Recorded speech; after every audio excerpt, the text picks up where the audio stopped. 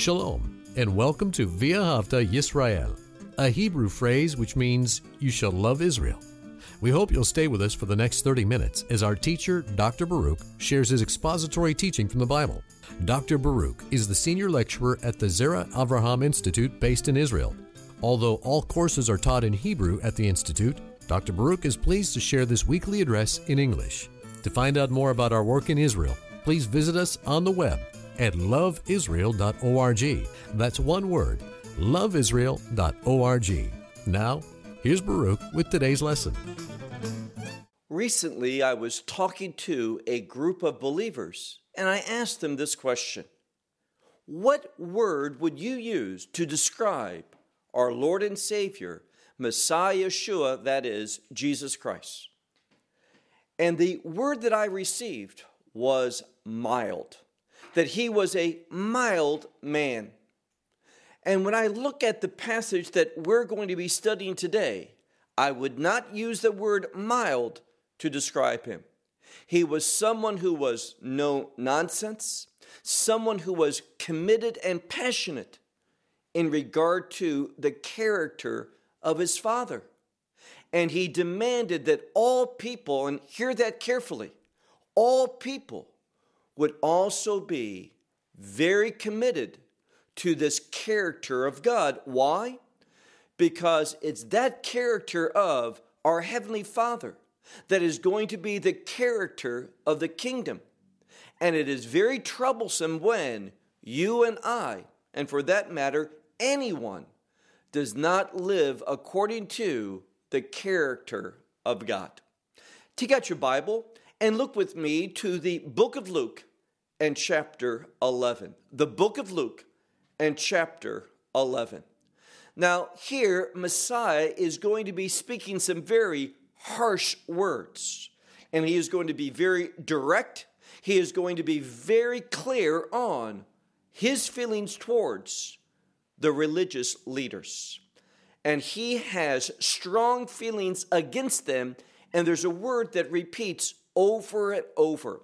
We might translate that word, woe. What does it mean? Woe has this kind of definition. If there's not a change, how awful the conclusion is going to be.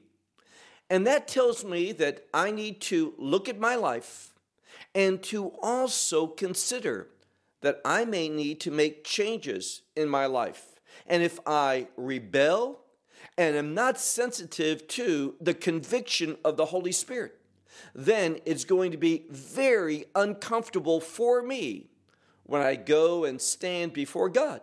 Now, I'm not talking about losing salvation. I'm talking about going before God with the understanding that I was not pleasing to Him and not finding the rewards that God wants me to have, that He's already created for me to have, but I not receive them. We need to realize, more than anything else, this passage that we're going to be looking at has to do with calling people to act in faithfulness to the truth of God, and also to be someone who is a godly influence upon other people. So, does that describe you? Are you someone who truly reflects the character of God and are an influence on others so that they are brought into the will of God?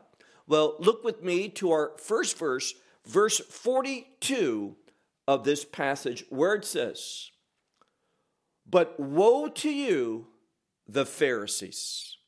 Now, he's speaking to a group of Pharisees, and he's very specific in the language, where he says, "But woe to you, the Pharisees." Why? Because you tithe the mint, and we would call rue. It's a very popular plant back 2,000 years ago. It was very useful. And some Bibles will say herbs or vegetables. Now, they were very committed to tithing. That is a good thing. But here's the problem. These were the easy things to do. tithing such things as mint and rue and vegetables or herbs. But notice what he says as we continue on. He says, middle of verse 42, and you pass by justice and the love of God. Now, do you hear something that's very important? How Messiah is speaking tells us that there is a connection, a relationship between justice and the love of God. When you love God, you are going to be concerned for justice and, of course, God's definition of justice. And these individuals, they did the simple things. Now, why were they so obsessed with tithing such things as mint and rue? Because they were very inexpensive.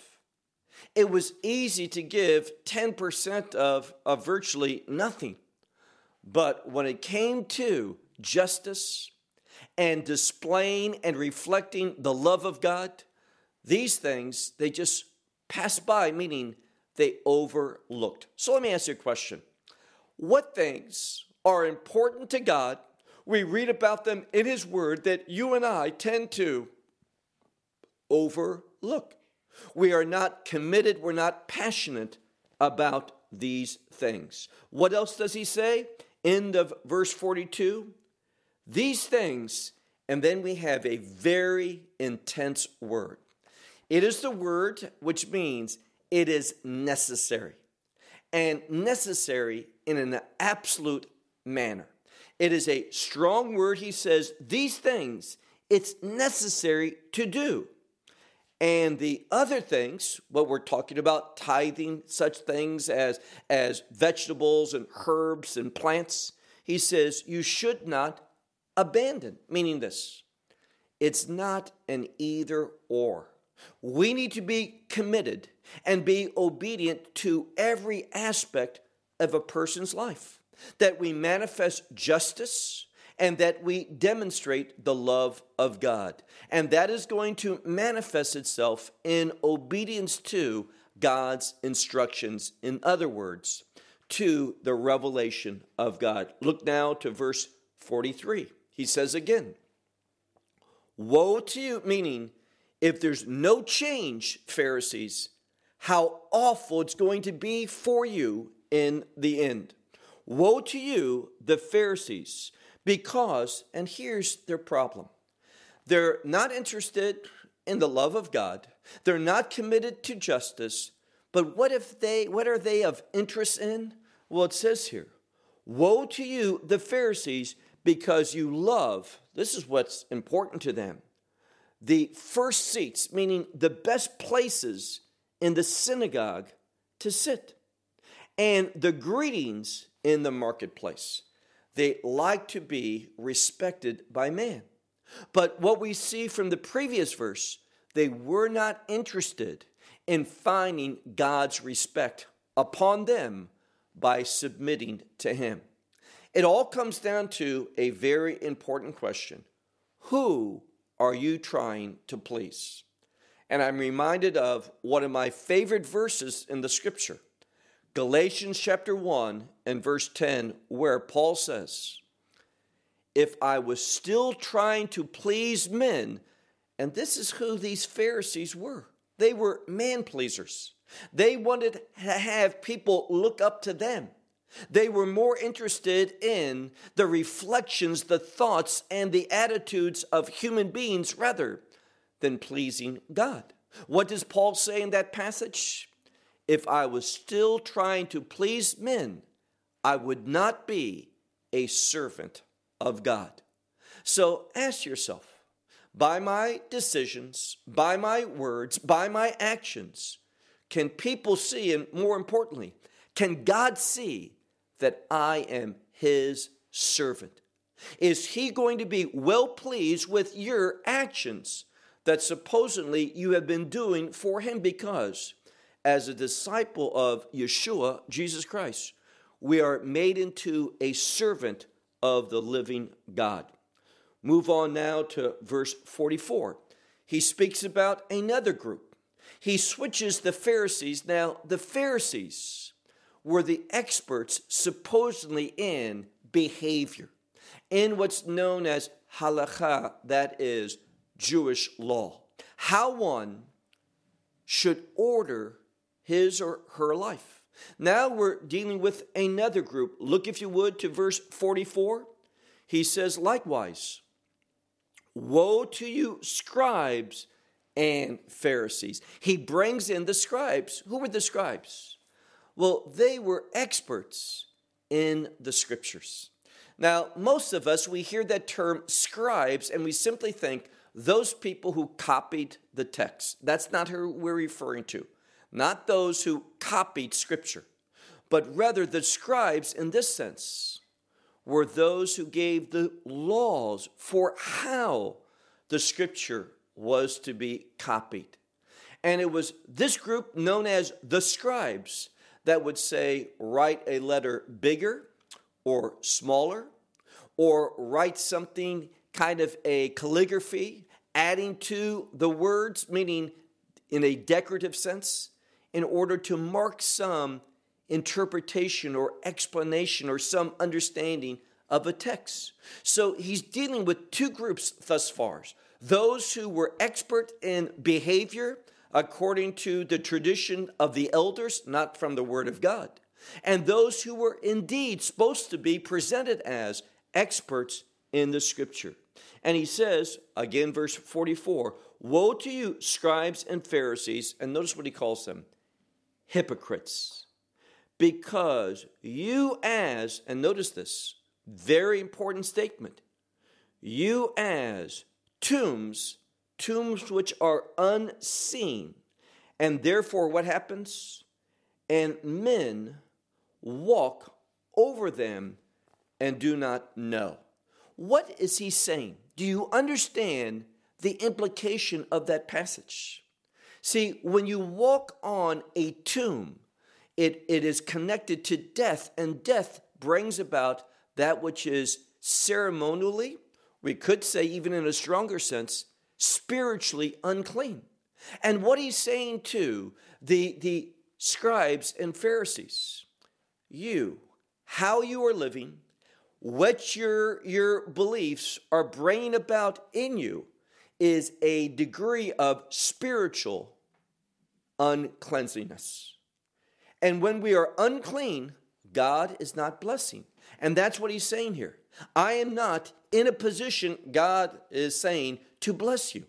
Because you are unclean, your actions don't reflect the truth of my revelation, my word. Now look at another group, verse 45. We see here that while he was saying these harsh words, there were not only scribes and Pharisees, but there was another group. It says, but, meaning in contrast to what he was saying against the Pharisees and the scribes. Certain ones of the lawyers. Now, these were also experts in Jewish law and how to live out one's life based upon the commandments of God. So we hear in this verse, certain of the lawyers were answering, saying to him, Teacher, these things you are saying, and us, and the emphasis is us, you are reproving. See, they were part of the leadership. They were working with the scribes and the Pharisees. They were part of the Sanhedrin, that ruling council, the religious leaders of the time for the people of Israel. And they said, when you speak this way, you are also bringing reproach upon us. Notice his response, verse 46. But he said, also you, the lawyers, woe. Same praise, he says, to the scribes, to the Pharisees, and now to the lawyers, woe. Why? Well, in their understanding of the commandments of God, he points out, because you are the ones who burden men with burdens. And he says, you are the ones who burden men with hard or difficult burdens. And he says, but you yourselves, not one finger of yours do you touch these burdens. Meaning, you say one has to do this. You make following God, keeping his word, doing his commandments so difficult. You place heavy burdens and harsh burdens upon the people. But you yourselves, you don't act in any way to do these things. So it's only to speak and teach in a way that in the end, that you bring condemnation upon others. And this is the problem.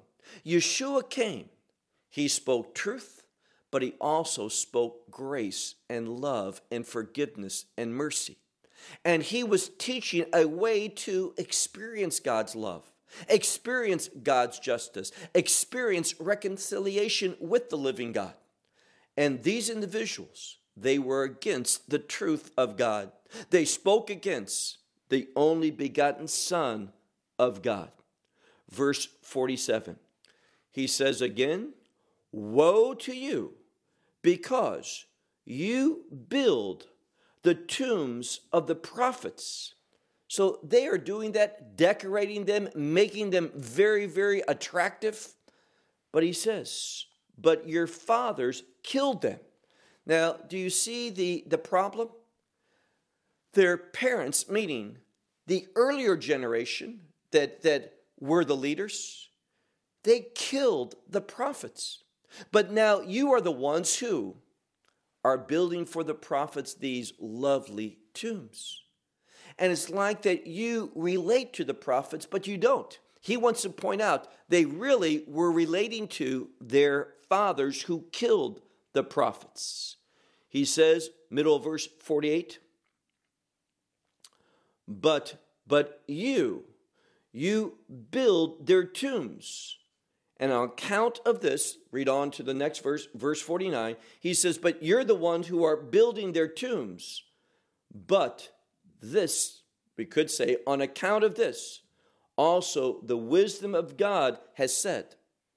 So in light of their actions, the wisdom of God is testifying and saying, I will send among you prophets and notice this next word, apostles. Now, this shows, and it's a degree of prophecy, because Messiah is showing what's going to happen in the near future. He says, the wisdom of God, this is showing that these leaders, these religious leaders, are not representatives of the living God. But the wisdom of God has said, I will send among them prophets and apostles. And from them, meaning some of them, they will kill and they will persecute. Now, notice this. We see once again, if we look at their fathers, they were against the prophets. And now we see that they, that next generation, are also going to be against prophetic truth, modern day prophets going back 2,000 years, and also the apostles. What does all of this have in common? They were against the revelation of God. And let me say to you today, you need to be very, very careful to whom you listen to. Are you listening to where you attend services, the place of worship that you go to? Is the leader? Are the teachers there? Are they truly embracing this book as God's perfect and true and no error within it revelation? That we need to take seriously the revelation of God, His Scripture, and believe it. In the Word of God, we find the words of life. Move on to the last part of this passage. Look, if you would, to now verse 50, where he says, in order that, now notice how serious he is, in order that the blood of all the prophets which have been poured out, meaning spilled, which have been shed from before the foundations of the world, shall be required. Notice this. Be required, and there's an emphasis on that. that the blood of all the prophets that have been spilled from the foundation of the world shall be required from this generation. Now, most scholars see this as Messiah speaking about the fact that there's going to be great judgment upon Israel because of inadequate leadership, ungodly, untrue leadership that does not reflect the love of God nor the justice of God. And we only can understand God's love. It doesn't come to us naturally. It's not something that we perceive in a natural sense. It's only through the Word of God. In fact, I would suggest to you that it's only by rightly understanding the commandments of God that you can understand the love of God. You might say, why are you bringing the commandments of God into this issue in regard to his love? Because the two greatest commandments, according to Yeshua, are these. Love the Lord your God with all your heart, soul, mind, and strength, and love your neighbor. Do you see that? The two commandments that truly reflect the law of God deal with love. It's only through the commandments that we can rightly understand love and also justice. Read now from verse 51. He's talking about how they shed the blood of righteous individuals, prophets, and apostles. And he says, verse 51, from the blood of Abel until the blood of Zechariah. Many see this as the prophet Zechariah, the one who perished between the altar and the temple. Verse 51 at the end, yes, I say to you, it will be required from this generation. And he's talking about how in a very short time, God's judgment was going to fall upon Jerusalem and the land of Israel. And that judgment was going to be coming from the wicked empire known as Rome. And this was going to bring about the greatest time of exile, meaning from 70 AD, almost 2,000 years ago, until now. The exile has continued. You may say, well, the people have come back to the land. Yes, and God promised about bringing the people to the land of Israel in the last days, but we still don't have a temple. The exile is continuing. Why? Because of God's harsh judgment because of improper leadership. And why is he so upset? We'll look at verse 52, where he says, woe to you, lawyers, because you have taken, we might say removed, but it's you have taken the key of knowledge. You yourself should have entered in, but instead of entering in, even those who were entering, you prohibited. Meaning this, you had the key of knowledge. You knew what it meant to enter into the kingdom of God, but you didn't do that. You weren't interested in that. And in fact, those who were responding, you prohibited. And we see how, and the only way to speak here is how angry and disapproving Yeshua is of these religious leaders. But we need to be careful. These harsh words are not against the Jewish people in general, but against the leaders. And we see here those who wanted to enter in. Look at the end of verse 52. These were Jewish people as well.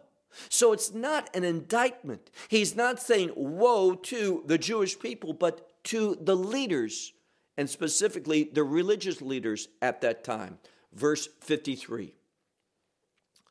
But as he was saying these things to them, the scribes and the Pharisees, they began, and the next word in the Greek text is a word with intensity or urgency. They began to press him.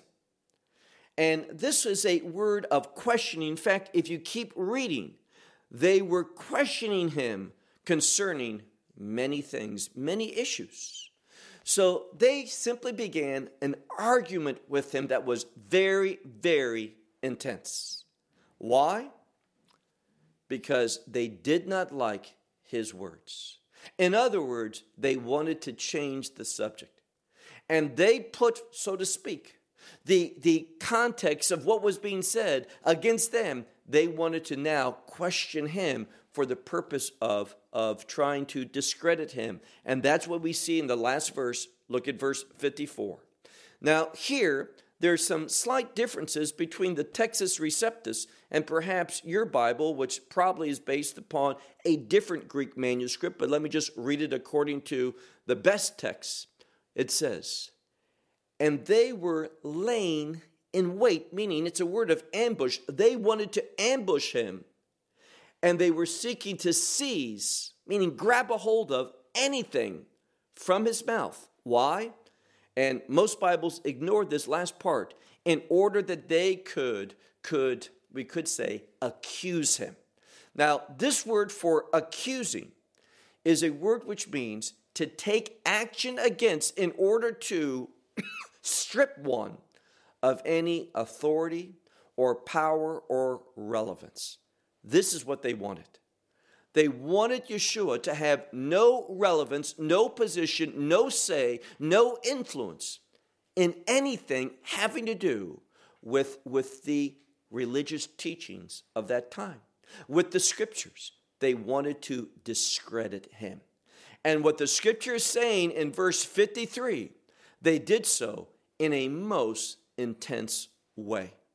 They weren't in any way willing to listen in order to be changed. They were stubborn. They were unwilling to repent. And let me conclude by asking you a few questions. The first is this.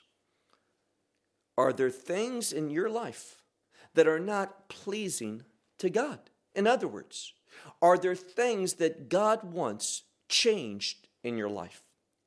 The only way that you can understand that, feel that conviction, is when you take seriously this book.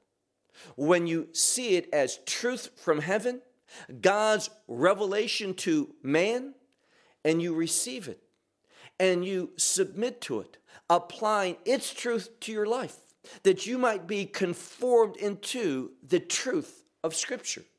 Only then will you see God begin to move in your life to bring about righteous changes. So through your righteous life that God wants you to exemplify and demonstrate, that His presence in your life, we can say it differently, His glory might be seen in you and through you. This is the objective of every true believer. Well, I'll close with that. Shalom from Israel. Well, we hope you will benefit from today's message and share it with others. Please plan to join us each week at this time and on this channel for our broadcast of loveisrael.org. Again, to find out more about us, please visit our website, loveisrael.org. There you will find articles and numerous other lectures by Baruch. These teachings are in video form. You may download them or watch them in streaming video. Until next week, may the Lord bless you in our Messiah Yeshua, that is Jesus, as you walk with Him. Shalom from Israel.